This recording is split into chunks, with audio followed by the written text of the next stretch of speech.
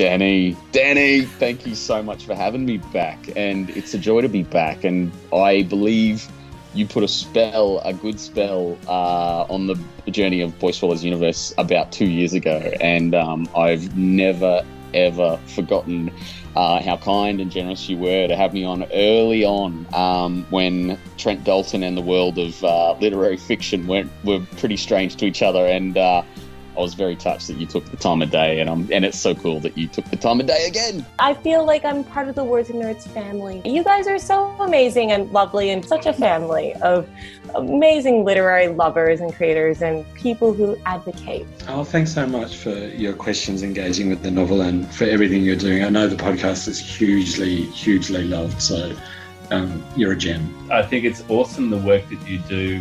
You know, we're out there in this pool of like however many writers there are in this country, and we're all trying to get our book to the surface. Podcasts like this enable us to do that, and also to talk about our craft. Danny, you're a gift from heaven. I love that you're such a great supporter and advocate for not only kids' books, but adult novels too. I love your interviews across the board. Kudos to you, Danny, for getting everyone to relax so much that they open up and tell you such interesting things for the benefit of your listeners. So, Thanks, Jack. Yeah, well done. That's so true. Oh my gosh, I just told you all these things that I've never talked about before. I could edit that bit out. I could do this, and I was just so comfortable that I was like, said all this stuff.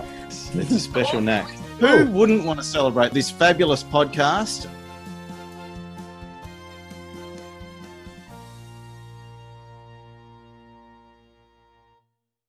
Thank you for listening to the Words and Nerds podcast. On this podcast, we chat about books, the writing process, and how literature has the power to change the world. I'm your host, Danny V. Today, I am absolutely stoked to have Jack Heath, author extraordinaire, back on the podcast, author of books for children, author of books for adults, including Hunter, Hangman, Hideout, the Danger series, and now the Mystery series, which I love.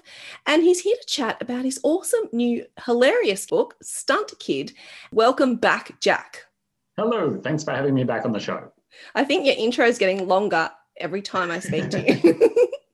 When you said I was here to talk about a comedy book, I'm like, oh God, I have to think of something funny to say. What's some funny way to say, hello, thank you for having me on the podcast? And I just couldn't think of anything in time. Well, maybe throughout the next half an hour, you'll think of it and we can just insert it in. We could do that. I am open to suggestions. Now, today is a special day, Jack. This is the first time that we've done this, and you've been on the podcast a few times now. We had a competition to have a super fan come onto the podcast to ask you a question. It's pretty exciting, right? Absolutely. What did the winner have to do in order to win? Well, we'll let Di Walker is here. Di is a teacher from Victoria. She loves to listen to writers talk about writing and podcasts that give a behind-the-scenes look at the publishing industry. I mean, I think that sounds like us, Jack. And tell us, Di, how did you win this competition? What did you have to do? I had to share the post you put out about it and possibly write something deep and meaningful. I didn't do that bit. I just shared the post. And then I won the competition.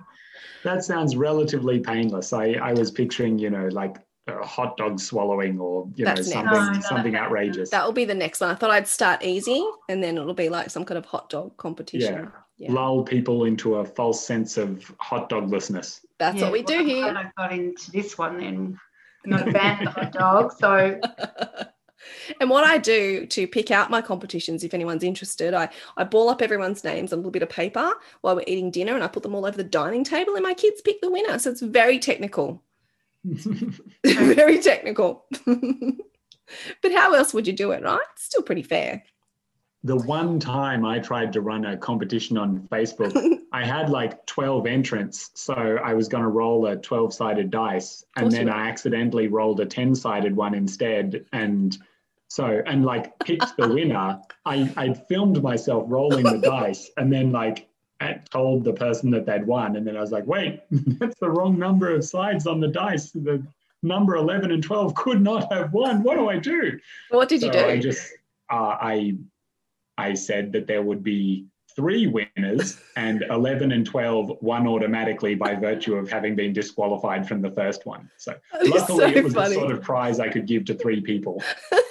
That is so funny. Look, competitions may not be our strong point, but we try. We try. Oh, you're doing great. Don't let me drag you down. I don't know about my sort of system, but anyway, here we go. Here we are. Now, Di, you have a question for Jack. So hit us with your question. Okay. So, Jack, my question, I'm fascinated about writing process. So my question is for you about, you write for children and adults, you write comedy, you write about cannibals. But my question is about then, how do you change, or do you change your mindset when you go from one age group to another? Or has your process changed by working with different publishers, especially ones like overseas where they translate your work into German when you can't speak German? And if that, how the process changes for you? Yeah, okay. So the process changes via different publishers more than my process changes depending on which age group I'm writing for, if that makes sense. So I try not to say this too often or in front of the wrong crowd, because there's a risk of making adults feel patronized or making kids feel, well, bored or patronized. But the ingredients to telling a great story are pretty much the same, I think, regardless of the age group or even the genre that you're writing in. You still want characters that the readers are going to be interested in and root for, and you still want the story to kind of move on at a nice pace that means no one's going to get bored, and you still want there to be surprises and suspense and great similes and all that stuff. So the writing process is identical, other than a couple of things. One is that when I'm writing for kids, I'm usually trying not to be too much of a bad influence. So I don't have the main character do anything too awful, and I don't have anything too awful happen to them. Whereas when I'm writing for adults, I like to flip that on its head and just see how far I can push the character and still keep the reader on their side, if that makes any sense. Yeah. Hence the Cannibal Detective. And when I'm writing for different publishers, though, I mean, you mentioned translated editions. That is the best kind of publisher to work with, because I don't have to do anything. I've already written the book. Someone else just translates it into although different publishers work different ways. My French publisher, for example, they get back to me with an awful lot of questions, things to clarify about how the story worked, or things that happened, or sometimes they want to change the names of characters because the names sort of just sound wrong in that language or whatever. Whereas other characters, I sign the contract, other publishers, I think my German publisher might be one of these actually. I just signed the contract and then a couple of years later heard that the book was out in German. That's awesome. They didn't ask for any clarification on anything. So yeah, the process is always a little bit different. And even in the same country, there was a long time when Allen & Unwin, who publishes my adult books and a few of my children's books too, they would always do things in hard copy.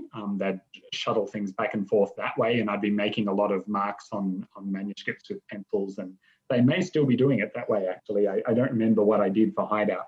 Whereas Scholastic, my other children's publisher, everything was always done digitally. There weren't quite as many drafts, but it would be a Microsoft Word document bouncing back and forth with track changes switched on and comments posted in the margins and things like that. So yeah, they all have their different quirks. But when it comes to me writing the first draft, just me and the computer before anyone else is kind of led in to invade the story with their own viewpoint, the process is identical no matter who I'm writing for, which I guess means that ultimately I'm still just kind of writing for myself. I'm writing the kind of book that I think would be cool.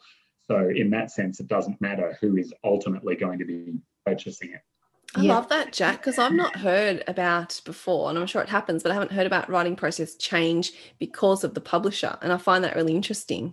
Yeah, well, at the moment I'm writing a book for Audible, which is different again, because there's not going to be a print edition of that book, or at least there's not going to be a print edition of that version of the book. Yeah. So there's a whole heap of notes on the manuscript that are like, this, we need to add "she says" here, because otherwise you can see on the page that who is talking, but it's not going to be apparent out loud. Or there was a thing where I said, she snorted awake, fnya, and I just wrote like fnya as a piece of dialogue to try to make that snorting awake sound. And then they'd highlighted that and said, do you want the voice actor to actually say this, or can we just say she snorted awake?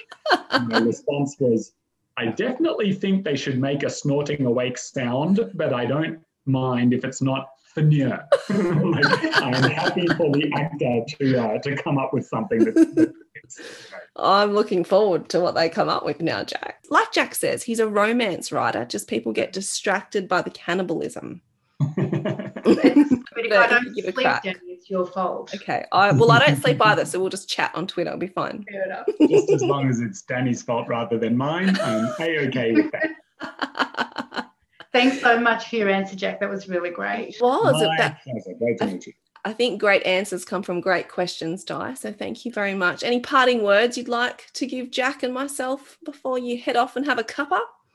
Well, I'd just like to thank you, Danny, for the podcast, because I really love it. I learned so much from listening to different writers talk about it, what they do, and they talk because you ask them great questions and you really draw out interesting points from them, different things each time, even though you might interview them. So thank you, Danny, for your podcast.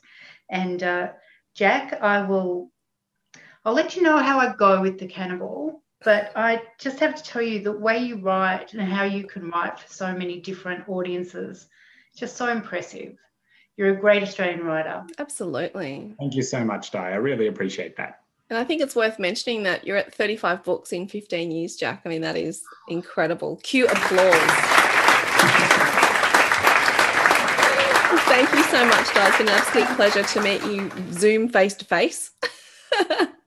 And we'll put this episode out really soon. So you'll see it. You know you'll see it.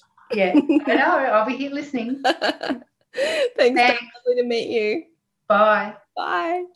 Now, Jack, my goal is I have to get new things out of you. No pressure here. Yeah, okay. Now, Stunt Kid, loved it. My kids loved it. I'm reading it now for the second time to my 6-year-old. 8-year-old spent all of the time laughing on the top bunk going, ha, and he kept reading bits out to me. So really, I'm probably going to end up reading this book about 6 times. So Jack hit me with an elevator pitch. Stunt Kid seriously stacks it. Okay, so Levi Bluch is a pretty ordinary kid, but his dad is an enthusiastic but talentless filmmaker who wants to make the world's greatest action TV series, and he wants Levi to star in it. But unfortunately, Levi's dad has no idea how to film stunts safely. So Levi just wants to be a librarian, but instead his dad is constantly putting him in exploding boats or, chucking him over the fence in the zoo and, slapping the butt of a rhinoceros to get it to chase him and stuff like that. So Levi enlists the help of, actually, that might be a bit too much of a spoiler, but there's a lot of other wacky people in his town of Mount Cabbage, including his best friend, who is an aspiring supervillain. And together, he and his friend Maya come up with a plan to try to get Levi to try to keep him alive long enough to finish his dad's stupid TV show. So it's a kind of coming-of-age, father-son, wacky comedy, but particularly of appeal, I think, to film buffs. I was someone who always, growing up, I had a lot of favourite movies, but also I used to like to watch them with the commentary switch on. I like to hear the writers and directors and actors talk about all the funny things that happened on the set and talk about what they were trying to do in this scene and that scene. And making a movie or a TV show is nothing like writing a book. Like when you're writing a book, the worst possible thing that can happen is, it's happened to me actually. The worst thing that can happen is you write a book that doesn't work and then no one publishes it and then it just sits in your drawer forever. Whereas when you're making a movie, the worst thing that can happen is, people can die for starters. But even if that doesn't happen, there's, commonly injuries, there's, friendships lost, there's, sometimes things explode that shouldn't explode, sometimes things don't explode that should. And I was always fascinated by all these ridiculous stories. So I always kind of wanted to write an action thriller about a kid whose parents worked in the film industry, but in the 80s, back when everything had to be done for real because there was no CGI. But I could never get that book working. So in the end, it kind of was filed away in the bottom drawer. And then when Scholastic asked me to write a comedy, I kind of picked that idea out again. And I thought, okay, what if it's not the 80s? What if it's present day, that the dad kind of has this love of the movies of the 80s? And yeah, okay, I can feel that I've got something here. So that Stunt Kid seriously stacks it. Sorry, that was significantly longer. No, that was great. It was a really, really tall building we were going up, so it's fine. Now, I love the idea of the father being the one that's, you know, kind of irresponsible and just focused on, you know, what he wants to do. So you've kind of flipped the father-son relationship of the stereotype. Yeah, I think a lot of comedy depends on reversal of things. Like one of my favorite jokes that I've ever heard is, do you know that if you bang two halves of a horse together, it sounds like someone riding a coconut? And so much comedy depends on flipping the ordinary thing. So you're right. Like often it is the kids saying like, Mom, Dad, come on, I can do this. Trust me. I want to do this for myself. And the kid and the parents are saying, oh, I don't know about that. Be careful. That's dangerous. And that's something we can all identify with. And because of that, it's not very funny. You flip it around and the parents are the ridiculous ones and the kid is the one saying, oh, I don't know about this. This seems a bit dangerous. And suddenly there's instantly an element of humor there just because it's recognizable, but also silly and the opposite of what you expect. Yeah, absolutely. And when I read it to my youngest daughter, the opening is so funny. We were both giggling. We both had to stop because we were laughing, you know, particularly about, I don't think it's a spoiler because it's in the first couple of pages, you know, when a crocodile comes out, the dad's like, oh, great, a crocodile. And the son's like, well, hang on a minute, this is getting dangerous. But the dad's really excited about it and says, oh, that means the water's not that toxic because there's a crocodile in there. So we had a lot of, and I love books that, you know, help you connect with your own child when you're reading because you sit there and you have a real giggle to each other. So thank you for that. That was great. Oh, no worries. I'm glad I could help. I think that maybe I've said this on the podcast before because it's starting to sound familiar, but how good, like the amount of fun the reader is having seems to be inversely proportional to the amount of fun the character is having. Mm-hmm. So like if Levi thought the situation was funny, then it would not be funny to you. It's the fact that he's so sort of horrified and appalled, and the fact that his dad is so oblivious, I think, the danger that you, the reader, can see and that Levi can see. I think that's what makes it work. You know what? I don't think you've said that before because I'm just thinking about that now, thinking that's really interesting. And I think you're right.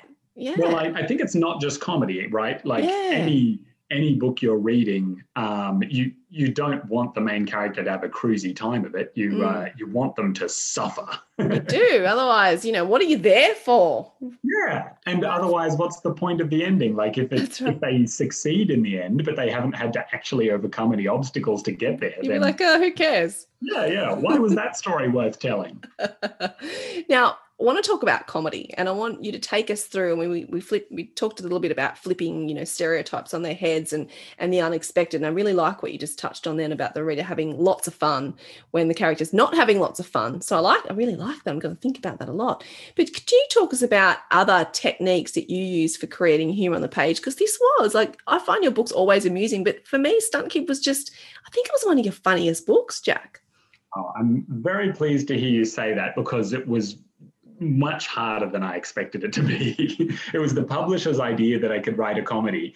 And that may sound, to people outside the publishing industry, that may sound ridiculous. Like, why would they take a writer who wasn't known for comedy and ask them to write one when that's not the genre that they're successful in? But really, when a publisher wants you to write a book, so much of it is just about your working relationship with them. So they knew they wanted a comedy for this age group.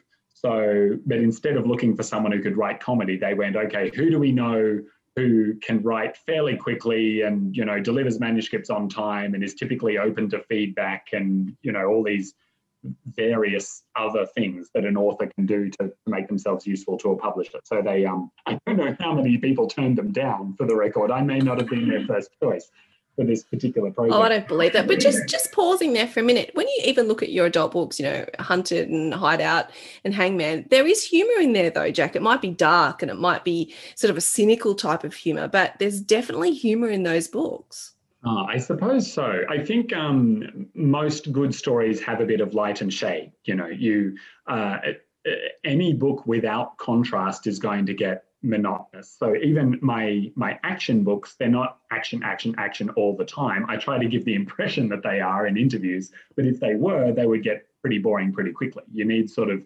bits. You need moments where not only moments of humor, but also moments of kind of deep character connection, but where the characters, nothing is exploding, but they're kind of exploring parts of themselves and parts of each other and things like that. So there's always got to be a lot of contrast around, and humor is a great way to sort of keep and hold the audience's attention. But when it becomes the main focus of the book, that for me was a much, much harder challenge. And there were a lot of different ways, like when I sent a pitch of the story to the publisher, they were like, it doesn't seem wacky enough. Can you include some talking animals? And I was like, okay, sure. And so I put in a bunch of talking animals, and then the publisher read that and went, yeah. So I wrote the book with the talking animals in. And then the publisher was like, actually, this doesn't feel right. We know we're the ones who asked for it, but it's just too weird, and it makes it very hard to see what level of reality the book is operating on. Can you take all the talking animals out except the horse? The horse, the horse stayed. Yeah. So we've got one talking horse, and everything else is just. I wonder why the horse. Do you think that was sort of a Mr. Ed thing? I don't know. I think it was mostly just the fact that the horse had more of a reason to be there. It started out as just a throwaway line that the police doesn't have a sniffer dog, he has a sniffer horse because dogs' nostrils are too small. That was the joke.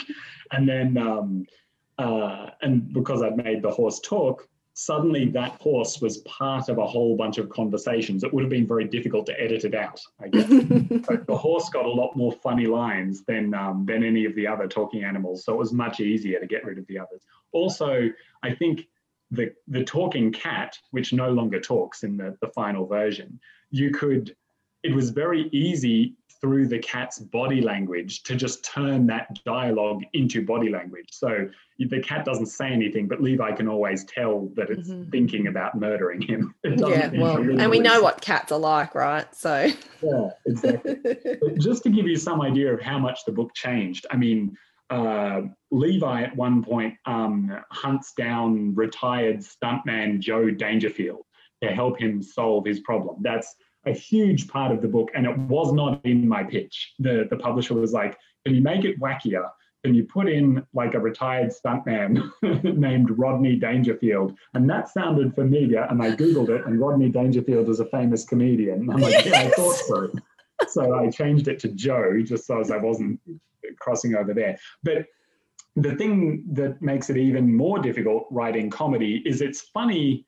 Well, firstly, it's hard to laugh at your own joke, right? And if you're not, if you're talking to someone else and you're telling jokes and they're laughing, you can tell it's funny. But when you're writing, you don't have an audience. So your only way of kind of guessing, is this funny, is, well, would I laugh at this if someone else was reading it to me? And then that's just the first draft. The second time you go back and start editing, then none of the jokes are funny because you've heard them all before. So you're like, oh God, I've written a comedy, but it isn't funny. So you just try to pack in even more jokes. And then in the next round of editing, even those don't seem funny. So the funnier the book gets, kind of the more the reader, the more the author gives up all hope of ever having a comedy writing career. Oh man, I don't know. Wow, that's stressful, Jack. It is, yeah, terrifying. I got to a point, I think this was the third last draft or the second last draft or something, when I emailed my agent and said, look, I'm never doing this again. I'm glad that I had the opportunity to do it. I've learned something about myself. I'm not good at this. No more comedy books, please. And sorry. And then we got to kind of, not the final proofread, but the sort of second to last run through the text. And there was actually, you know what happened? It went to the illustrator. Mm-hmm. And so that meant that not only were there suddenly illustrations, which I thought were hilarious, but also it gave me a period of like 2 months when I hadn't seen or thought about the book. And then suddenly I could discover it as a reader as opposed to as an author. All these jokes that I'd forgotten that I put in. And I was reading the draft and laughing the whole way through. And I was like, hey, this did work. He didn't answer what I said. I knew I'm good at this. And to answer your actual question about the kinds of things that I put in to make it funnier, I found that when I was starting out, I was mostly trying to do like wordplay and puns and stuff, but not everybody likes puns. I don't know why. Yeah, I know. They're the best kind of humor, in my opinion. Oh, nice one. Well done. They're also like the easiest thing to do. So I was cramming it full of the easy kind of jokes. And then I discovered that actually what worked much better was exaggeration. So taking normal situations and then making them ridiculous, as we've kind of talked about already. But then after that, it still wasn't quite working until I realized that I had to stop writing it as a comedy and start writing it as though it was a drama, because the jokes, the funny things that happen, aren't funny until you care about the characters and really empathize with them and feel for them. So as soon as I started using all my old techniques that I used to write my Danger books and all my other series, that's when the jokes started really popping, because there was a kind of solid foundation for them to rest on.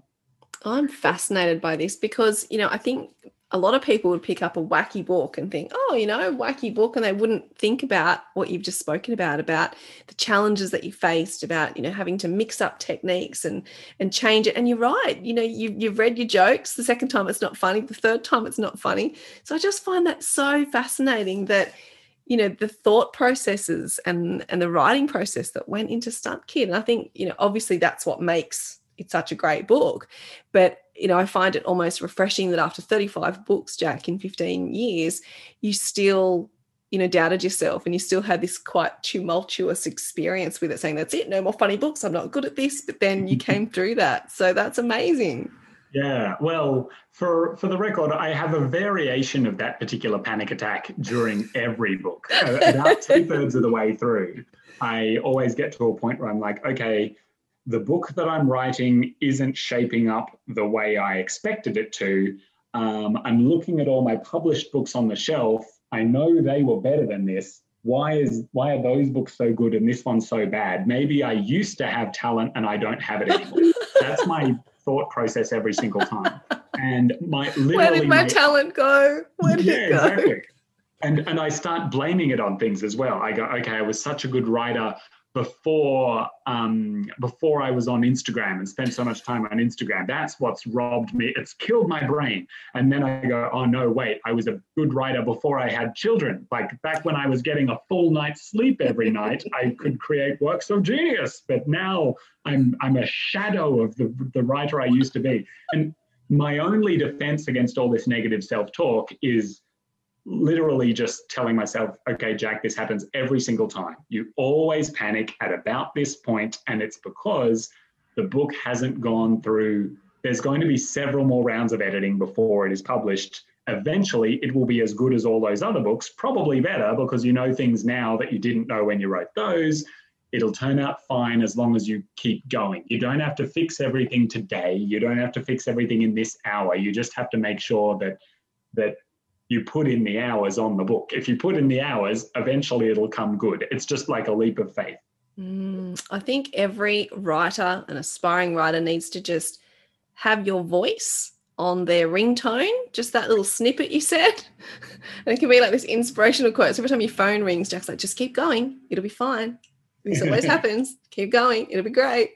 I like to think of it mathematically because I think a lot of writers get a bit frozen when particularly, and this gets worse in like the last draft or the second last draft, you see a sentence and you think it's a bit clunky and then you change it and then you go, wait, what if I've made it worse? I can't tell. Is that better or worse?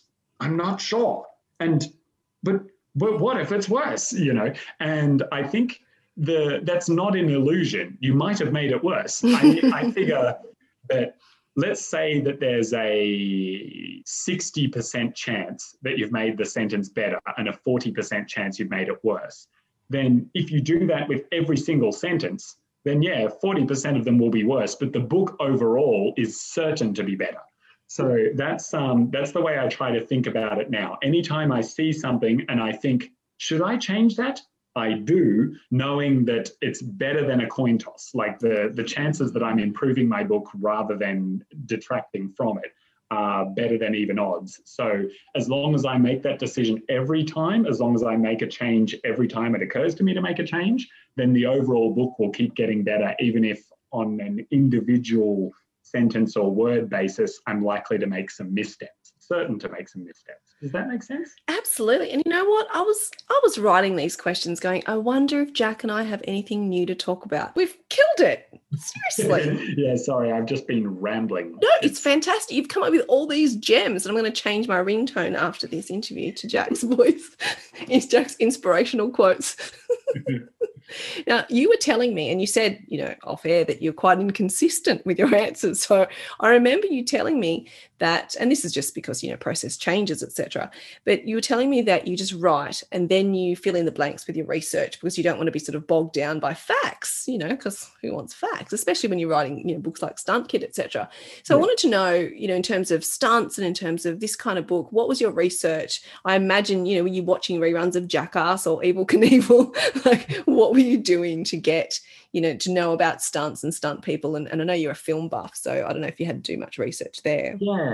So there was a mixture of, before I wrote the book, I don't think I did any research, except that in a sense, I had inadvertently done a ton of it, because the reason I was writing the book was because I'd watched all these directors' commentaries and things like that.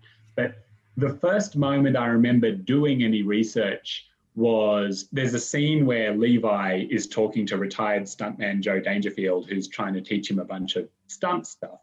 And I was like, okay, what sorts of things could he be teaching Levi to do? So I found myself kind of researching famous stunts and famous stunt people over time to see what they did. So there's some real techniques in the book, as it happens. Like Joe Dangerfield teaches Levi the safest way to fall down a flight of stairs.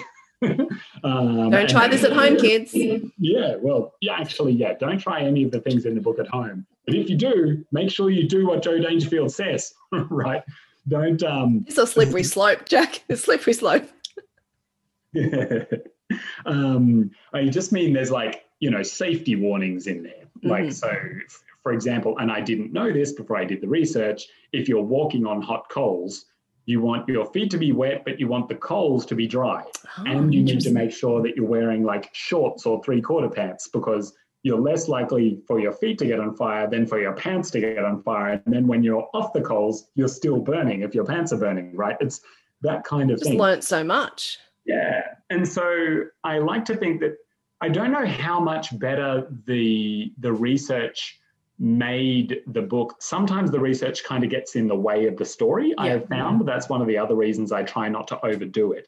But I do like to think that there will be probably not kids, but parents reading the book who recognize various bits and pieces. Like Joe Dangerfield refers to jumping off a dam, holding a sword and having on a bungee jump, and basically having blacked out when he was halfway down, but having sticky taped the sword to his hand so as it still looked like he was conscious.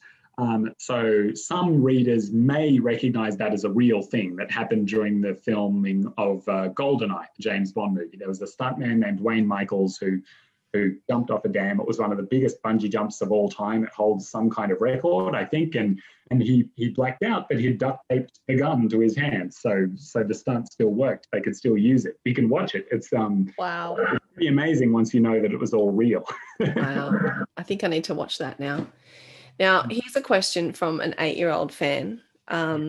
He wants to know, have you ever done any of these stunts in your book? And would you? If you haven't, would you do any of them? Look, starting out writing the book, I considered myself mostly a Levi. I'm pretty bookish, quiet, indoorsy, don't like danger, and frankly don't even and don't want the attention also, that kind of thing. But once I had written the book, I realized that I am not really very much like Levi. My own son is like Levi. I am much more like Levi's dad. I'm the one who's always kind of pushing Levi to take risks that he probably shouldn't take, and letting my own enthusiasm for a project kind of inconvenience, or probably not endanger, but at least annoy other people. So having said all of that, I wouldn't do any of the stunts that Levi does, but I did have a bunch of friends who were filmmakers when I was in my teenage years. Mostly they were my brother's friends rather than mine, because my brother was an actor.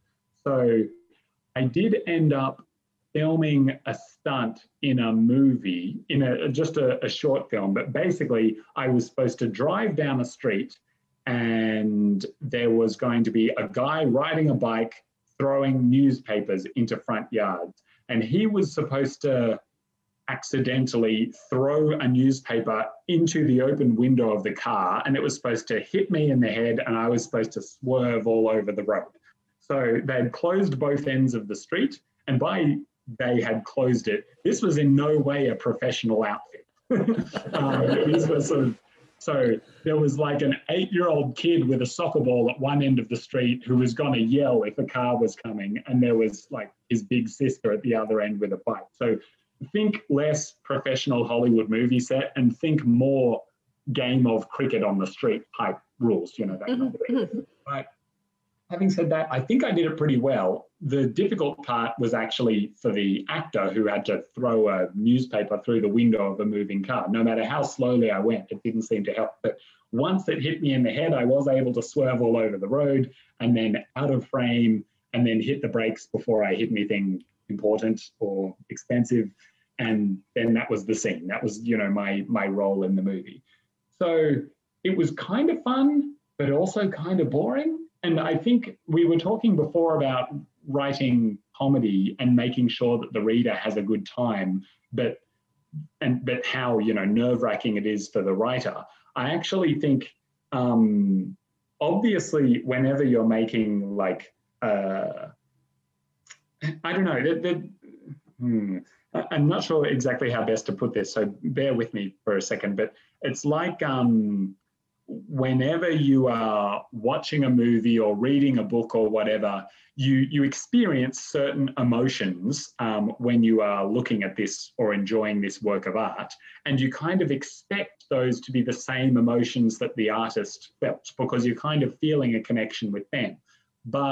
And sometimes that is what happens, but often it's not, because if you're writing a comedy, you're making something lighthearted and fluffy, and in reality, whoever is actually making the comedy, and this isn't just writers, this is stand-up comedians, this is comedic actors, comedy musicians and stuff, they are kind of sweating blood trying to make this thing happen, and it's not fun, You think of those sort of comedic ukulele players, they will have had to have played that song so many times in order to make it funny enough for you. They have to take all the joy out of it for themselves, if that makes any sense. Absolutely. It's not that it wasn't fun to write this book. This isn't my point. But the other thing is, like, watching a movie with a stunt in it, particularly if it's something funny, like guy gets hit in the head with a newspaper and then swerves off the road, you would assume that would be fun to film because it's fun to watch. But that's not the case at all. It took all afternoon, and after, we'd screwed up 10 takes and still didn't have it, we were all kind of bored, kind of sunburned, getting thirsty, wondering if we should cut this scene from the movie. There's this real disconnect between what the audience feels and what the creators feel that I think not many people are aware of, but I also think that's a good thing, because if you're making a work of art and it's working well, you shouldn't be thinking consciously about what the artist was doing. You should just be, the characters should feel so real that you're not wondering what the author was thinking. You should be just consuming it and enjoying it. Yeah. No, that was a really interesting story. And when you were telling me about being in the car and the swerving and the newspaper, I was actually quite stressed. So I'm sorry. I can see how that would be stressful for you, Jack. I was like, oh, that sounds dangerous. Oh. Yeah, it wasn't very stressful at the time because I was young and stupid. Looking back, it was stupid, and I should have been more stressed than I was. That's the beauty of youth, isn't it? The oblivion of it. I miss that. Yeah, the sense of entirely unjustified sense of invincibility that you have as a young person. And then as you get a little bit older, you're like, oh, wow, totally feel the opposite to that now. I think I'll worry about everything. Why not? And particularly when you have children and you're like, okay, so when I was your age, what was I doing? Okay, operating a motor vehicle, deliberately swerving off the road with obscured sight lines for my friend's film. What? No, you're not doing that. Exactly. You're grounded for even considering it. You know? And you know what? Like growing up in the 80s and the 90s, like it was a bit of a free time, right? You know, you just come home when the street lights are on, you did, or maybe you didn't wear a helmet, that kind of business. But I think if you grew up in the 80s and 90s like, you know, we did, I think then you become this helicopter parent because you know about all the things that went wrong to you and your friends. And so you put like this tight leash on your children. I don't know how this happened because I used to go roller skating all the time out in the street. You know, sometimes I'd wear a helmet. Now, what do you do when you take your kids roller skating? Elbow pads, knee pads, helmet. It's like, what has happened in the last 20 years? I have to confess, my parents were very much the elbow pads, knee pads, helmet type the whole way through my life. So that wasn't, that's not an example that resonates with me. But I also think another crucial difference is these days, if I were filming some stupid stunt for some stupid movie my friends would make, it would be on TikTok or Instagram that day, right? And my parents would immediately know about it and go, what the hell were you thinking? Whereas in this case, I don't know if my parents ever saw the movie, but if they did, it would have been like months later. Definitely not soon enough for me to kind of get in trouble. That's true. And you know what? They might have even seen it while you were doing it. You know, because social media is so, live streams or just, you know, flicking something on Instagram in that moment. So isn't that weird? Yeah. So you could do all sorts of things in the 80s and 90s without anyone knowing for a long time. That's right. Now it's all over TikTok, kids. Sorry. We've ruined your childhood. We've ruined your youth. And it's only going to get worse. I mean, by the time my kids are actually that age, each of them will have a chip in their brains that will alert me whenever they have a bad thought. I don't mind that, actually. I might chip my kids. Sounds like a good idea. Chip them while they're young. Sounds good to me. Yeah. Now, Jack, have we heard the last of Blake and Thistle? I honestly don't know. I hope not, is the answer to that question. If we do, will you just write me a little novella when they get married? Even just a short story, just a page. Let me answer your question with another question. Do you really think an FBI agent would willingly marry a cannibal? A good FBI agent, for the record. Look, in reality, no, but this is a fictional book where you suspend, you suspend disbelief. So possibly. And if I can play the devil's advocate, the devil's advocate against myself, so I'm on your side now. I guess that makes you the devil, sorry. Probably an FBI agent marrying a cannibal willingly probably isn't much more unlikely than the FBI knowingly hiring a cannibal in the first place. So it's a bit like the talking animals thing. Like I've already established the level of reality that the book and the series is operating on. So maybe there's hope for Blake and Thistle. But I do know, so I have another adult crime novel that doesn't have them in it coming out this year.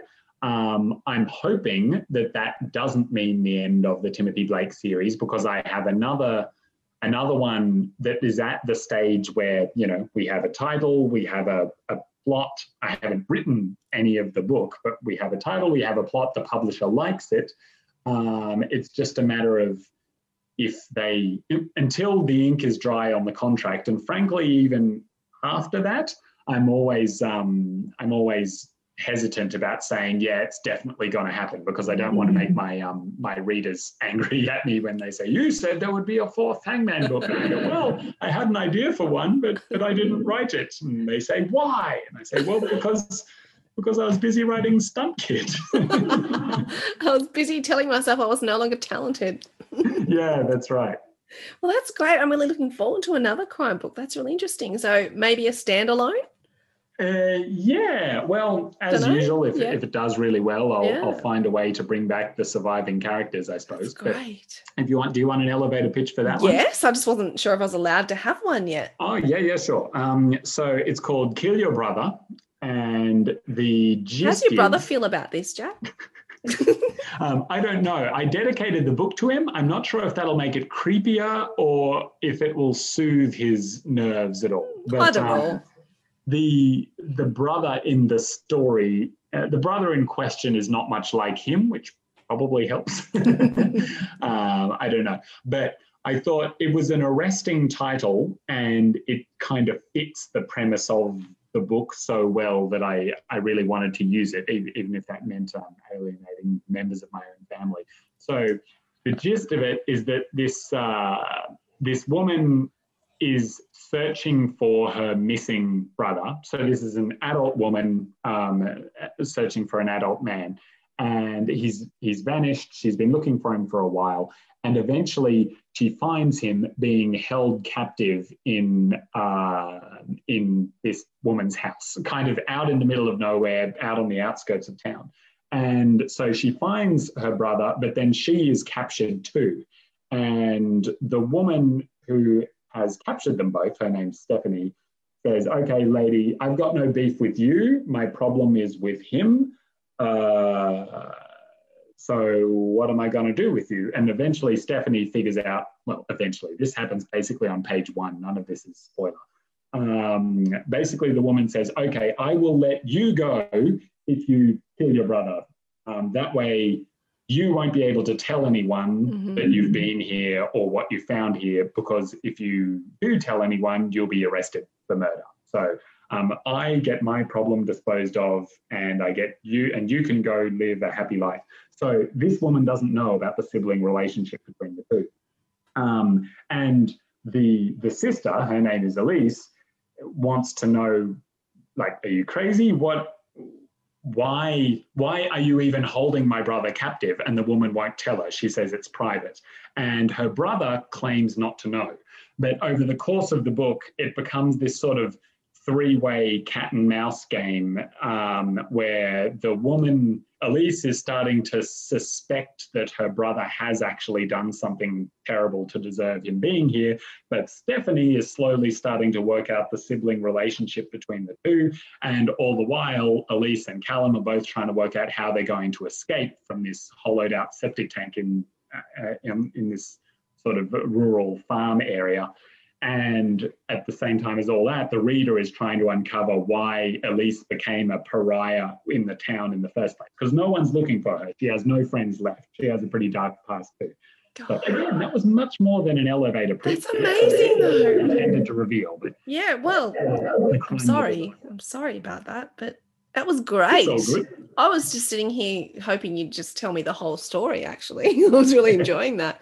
It's really clever because there's a lot of moral ambiguity. And now I'm wondering, because they're stuck in this septic tank, you're going to take them out, obviously, in terms of like flashbacks and things, or are you going to keep it like confined? Oh, it's very funny that you ask that question because, as I said, the publisher for it is Audible, and they wanted a 50,000 word book. So that's more than a novella, but it's pretty short for a novel for readers who are unaware. Typically, so Hangman, for example, is something like 80 to 90 90 words, sort maybe of closer standard, to 90. isn't it? Yeah. Yeah, Hideout was 100,000 words. So this is sort of half a Hideout, basically. And so I wrote the first draft, and it had a whole bunch of flashbacks to the main character's past. And then in the course of editing the book for Audible, I cut all those flashbacks out in the hope of just kind of making it a more focused, action pacey sort of narrative. And then I sold the print rights as well. But a print book that was only 50,000 words long, you basically wouldn't buy it in a shop. You definitely wouldn't pay $30 for it. It would be way too short. So the print publisher wanted something more like 80,000 words. So I was like, okay, so what am I going to do with this? And my first solution, the first step, was to put all those flashbacks back in. So there will be two versions of the book, but it's not like a print version and an audio book. There will basically be two books. They'll have the same characters and the same setting and broadly speaking the same plot, but the print one by necessity will have to have a whole heap of stuff that the audio version doesn't. So the result of that is going to be what I hope. So at the moment, the audio version is basically perfect. Well, that sounded big-headed, but what I mean is we've been through it a whole bunch of times. Yeah, the publishers really like it. I really like it. We've ironed all the kinks out of the plot. It functions plot-wise like a Swiss watch. There's a lot of moving parts, despite the sort of 3-character premise that I gave you, but it's all really ticking along really nicely. The print version is very, very clunky, but that's okay. The print version isn't going to come out for another 6 months. I have heaps of time to fix it with the help of the publisher, but I don't even know what the publisher thinks of it yet. They could well say, they could come back and say, yeah, we don't like this very much, but we've signed a contract with you. So how about you take out the brother? There can be some other reason that this woman is stuck in a septic tank. And I would have to do that because that's just the reality of the business. So these 2 books could be very different or they could be quite similar, and it's too soon to tell which is which. Wow. I can't wait to see what happens. And even if you listen to the Audible, if you do keep all the flashbacks in, it'll be interesting because you'll get a bit of a deeper, sort of richer understanding of the characters, won't you, in the print version? Yeah, that's my hope. The tricky bit with that is that, yes, everything that happened in the past will, I guess, inform what's happening in the present. But I'm very conscious of the fact that I don't want to rip off my audio-only readers. I don't want them to feel like they're missing out with anything. I don't want to write the kind of book that feels like it has missing information. So instead, what I've kind of done is the scenes in the past, when I was trying to figure out how on earth am I going to do this, how did I find myself in a position where I have to write the same book twice at 2 different lengths in 2 different versions? This is insane. And I was trying to work out what I was going to put back in, and I was putting back in bits and pieces for the print version and going, yeah, but I cut these out for a reason. They weren't working, you know. So eventually my aha moment, I did what I always do, which is I went for a drive to a cafe, and it's not just that cafes help me concentrate. It's partly about the drive there. The drive there is like a commute where I'm not listening to your wonderful podcast. I'm not listening to the radio. I'm not even listening to music. I'm just there with my hands on the wheel, thinking about my problem. And usually by the time I get to the cafe, I've solved it. And in this case, I had. What's the drive? What's the commute, Jack? Is it 20 minutes, 30, 40? I'm just interested. It depends which cafe I'm going to. In this instance, it was 8 minutes. Oh, wow. Solved a problem in 8 minutes. That's amazing. I did, which makes you wonder why I couldn't just do it at home. But your brain works in weird ways, though, like that. Yeah, it definitely does. You kind of need you to physically move your brain from one place to another. Yep. There's something about that gets the brain looking forwards rather than looking all around. And I've heard it's about giving your brain space and making it relax. So I think they say that in the shower too. You can solve problems in showers and driving. Yeah, so exactly.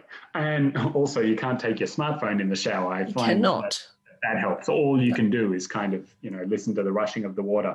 But I think I've been doing a lot of Zoom presentations this year, as a lot of authors have this year and last year. And I found that I think my Zoom presentations have done pretty well. I hope the students who have witnessed them have enjoyed them.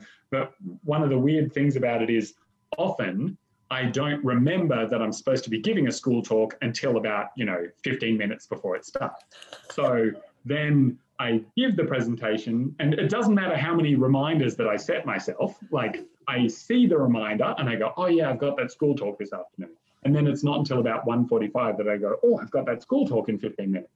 Whereas when I had to physically travel, like go interstate to give that lecture, I think I would be more focused in the lecture. And it's because I've spent the journey looking forward to it. And I don't mean looking forward to it as in I'm going to enjoy it. I mean it in a much more literal way. I'm looking forward to the task ahead, if that makes any sense. Yeah. So in this case, it was an 8-minute drive of looking forward to my time at the cafe.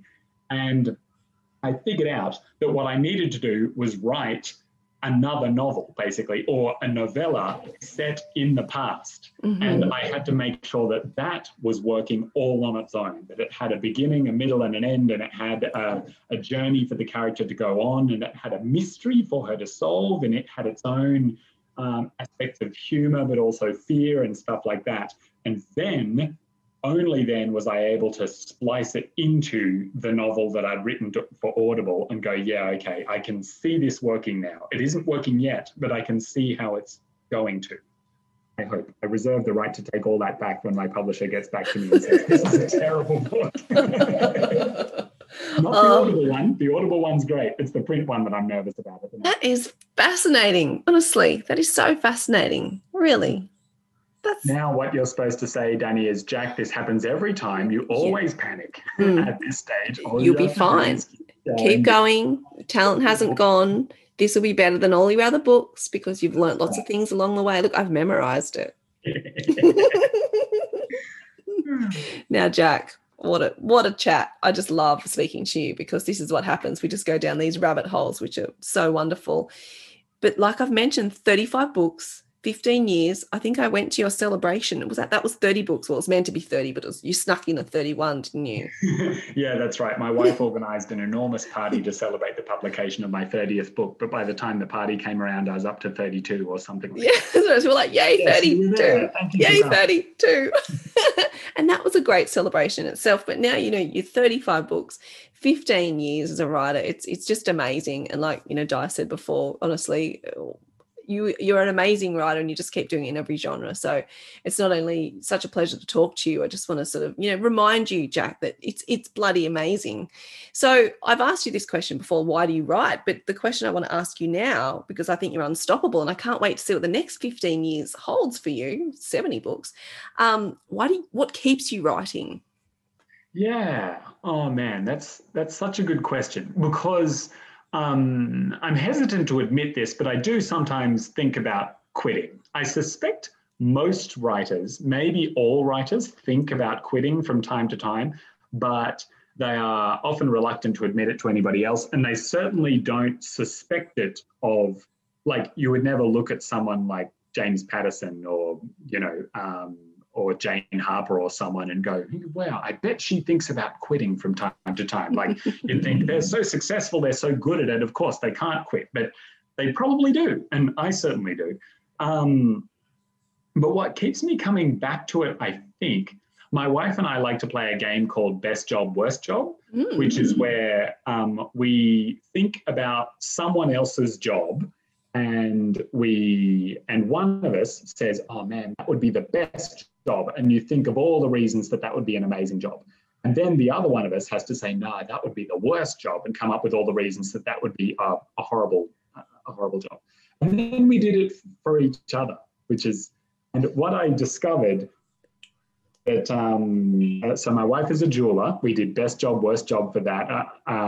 I said all the reasons I thought being a jeweler would be a horrible job. And she said all the reasons that she loved it, right? And then she did worst job for me. And what was strange was that all the things that made her say worst job for being a writer were, for me, the things that were like best job. Wow. She was saying things like, oh man, you have to spend all day at a desk. And my thing was like, I love my desk. And she's like, you have to spend, you never get to stop reading. Like, you always have to be constantly reading books. Otherwise you'll fall behind what everyone else is doing. And I'm like, man, I love reading books. So I think what keeps me going is that maybe it's some kind of chemical imbalance that I have, but all the reasons that other people would hate my job are the reasons that I love my job. Look, I like my desk and I like reading too, Jack. So I feel your pain. Yeah, there you go. I'm sure there were other things she said too, but I think the trick is not to lose sight of the reasons that you love your job. And I've gotten pretty good at, whenever I'm having a frustrating day, I've gotten pretty good at calling it a frustrating day rather than, telling myself, oh man, maybe I should think about another profession. Because whatever other job I picked, there would probably be frustrating days there too. And I wouldn't get to spend so much time reading. Or at your desk. Or at my desk. I love my desk. Just discovered how much you love. But it's your nice little space, isn't it? I love my little study too. And I'm in it a lot, working from home and doing the podcast. So you've got to love your space, right? You do. Well, Jack, as always, an absolute pleasure. I mean, your career as a writer, very impressive. And I've loved and followed your career for such a long time now. And I look forward to whatever the next 15 years brings. You're not quitting. I'll drive to Canberra myself and stick a pen in your hand. I know you write on a laptop, which sounds better. Well, unless you're editing with Arnold Unwin, then you are using pen and paper. That's right. I look forward to seeing what they make me do to this to this Frankenstein's monster of a. Me too. I can't wait to get my hands on it. Mashed into a novel. Maybe a pencil will help. Oh yeah, it's fantastic. Do you find? I'm sorry, I was about to wrap this up, but do you find you think better when you're editing on the laptop or with a pencil, or it doesn't matter for you anymore?